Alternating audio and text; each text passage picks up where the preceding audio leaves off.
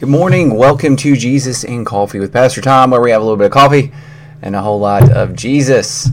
So we are in Proverbs 25, looking at verse 11 and 12, and wise words these are. So let's jump right in.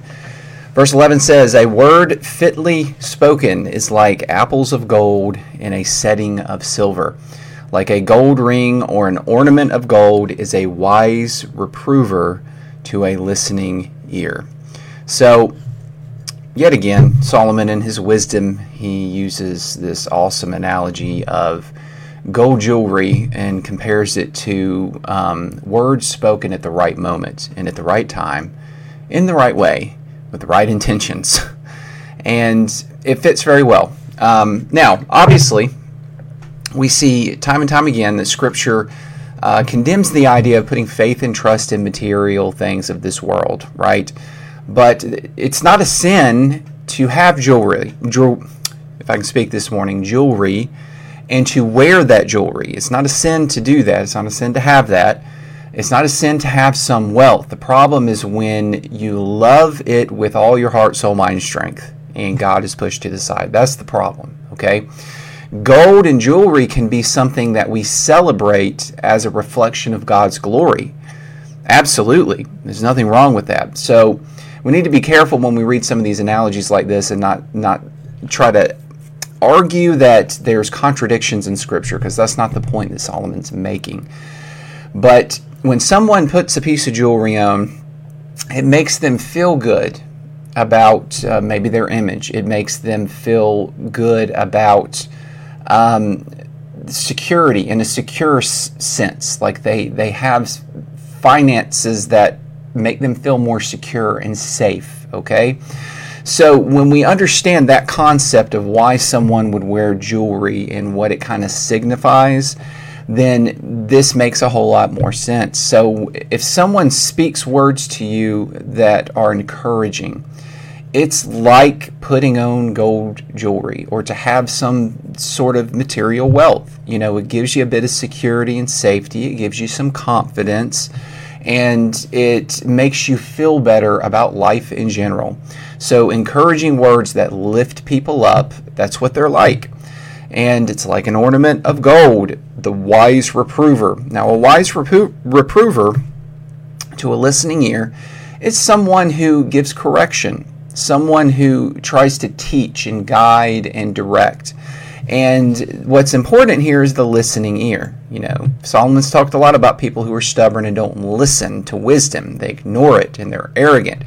But someone who's humble and listens to wisdom, they're going to gain a lot. It'll be like gaining valuable jewelry for them to gain that wisdom from the reprover, the person who's trying to guide and direct them and teach them. Okay, now let's just dig a little bit deeper here. So how does a person speak a word that is fitly, as the description is here, right? It's not exactly how we would say it, but how does a word fitly spoken even happen? What is a word fitly spoken? I mean, there's lots of things we can say to people, and sometimes we say things with good intentions and it comes across the wrong way. Or maybe it is a good word, but that person is stubborn and they're too caught up in the moment and too emotional that they take it the wrong way. So how do we navigate that, right? How do we say fitly words to people in our life? Well, one rule of thumb for us to follow as Christians is to base it upon the two greatest commandments. So let's say someone's going through a tough time, a friend of yours, and you want to try to encourage them, but you know they're in a very sensitive state right now. So you're not exactly sure what you can say or how to say it that it's not going to offend, but it's going to uplift the person. Well, a guide for you would be to think of the two greatest commandments, loving God and loving others. What I'm thinking about saying to this person right now, does this bring glory to God? Is it something that makes the name of God great? Is it something that puts God on a pedestal and uplifts His glory in the eyes of this person who's hurting or suffering right now? Is what I'm going to say make it about God, and would it bring pleasure to Him for me to say it? That's one question you can ask. Second question, what I'm going to say right now, is it going to be putting the person before myself? Or is what I'm going to say right now sound arrogant and selfish? Is what I'm going to say going to make that person feel genuinely loved and cared for, that I genuinely think more of them than I do of myself? And so those are two questions, two guidelines you can follow based on the two greatest commandments when you're trying to figure out what to say to someone to try to encourage them. Now, it's not foolproof, obviously, and a person can take really good words and wisdom and twist it in such a way that it comes out negative in their own mind, especially in their if they're in a state, in an emotional state that's very, very much in shambles. So sometimes a word fitly spoken is not even needed in that moment. Sometimes silence is what's best until that person can get to a state to where they have a listening ear. Because some people, they're so hurt, they're so broken that they don't even have a listening ear. So there is no point in giving a word fitly spoken or to be a wise reprover for them. Okay, it's best just to remain silent. And you kind of learn that with time. At least I have, in regards to counseling a family as they're going through the loss of a loved one, for example. And sometimes silence is the best thing you can do.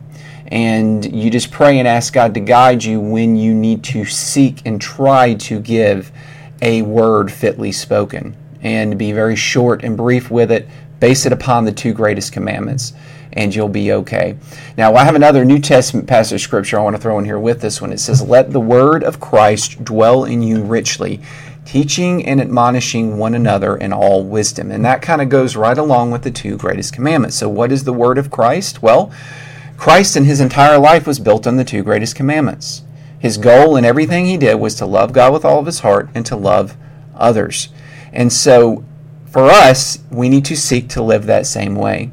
And the best way to get the words of Christ within us is through His Word. And we see that in all of His actions and His words, they were built on those two greatest commandments.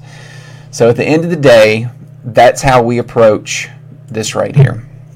If we want to use kind words and say the right words that are like apples of gold in a setting of silver, then we need to think about what is most important and valuable in Scripture, and that is God and others.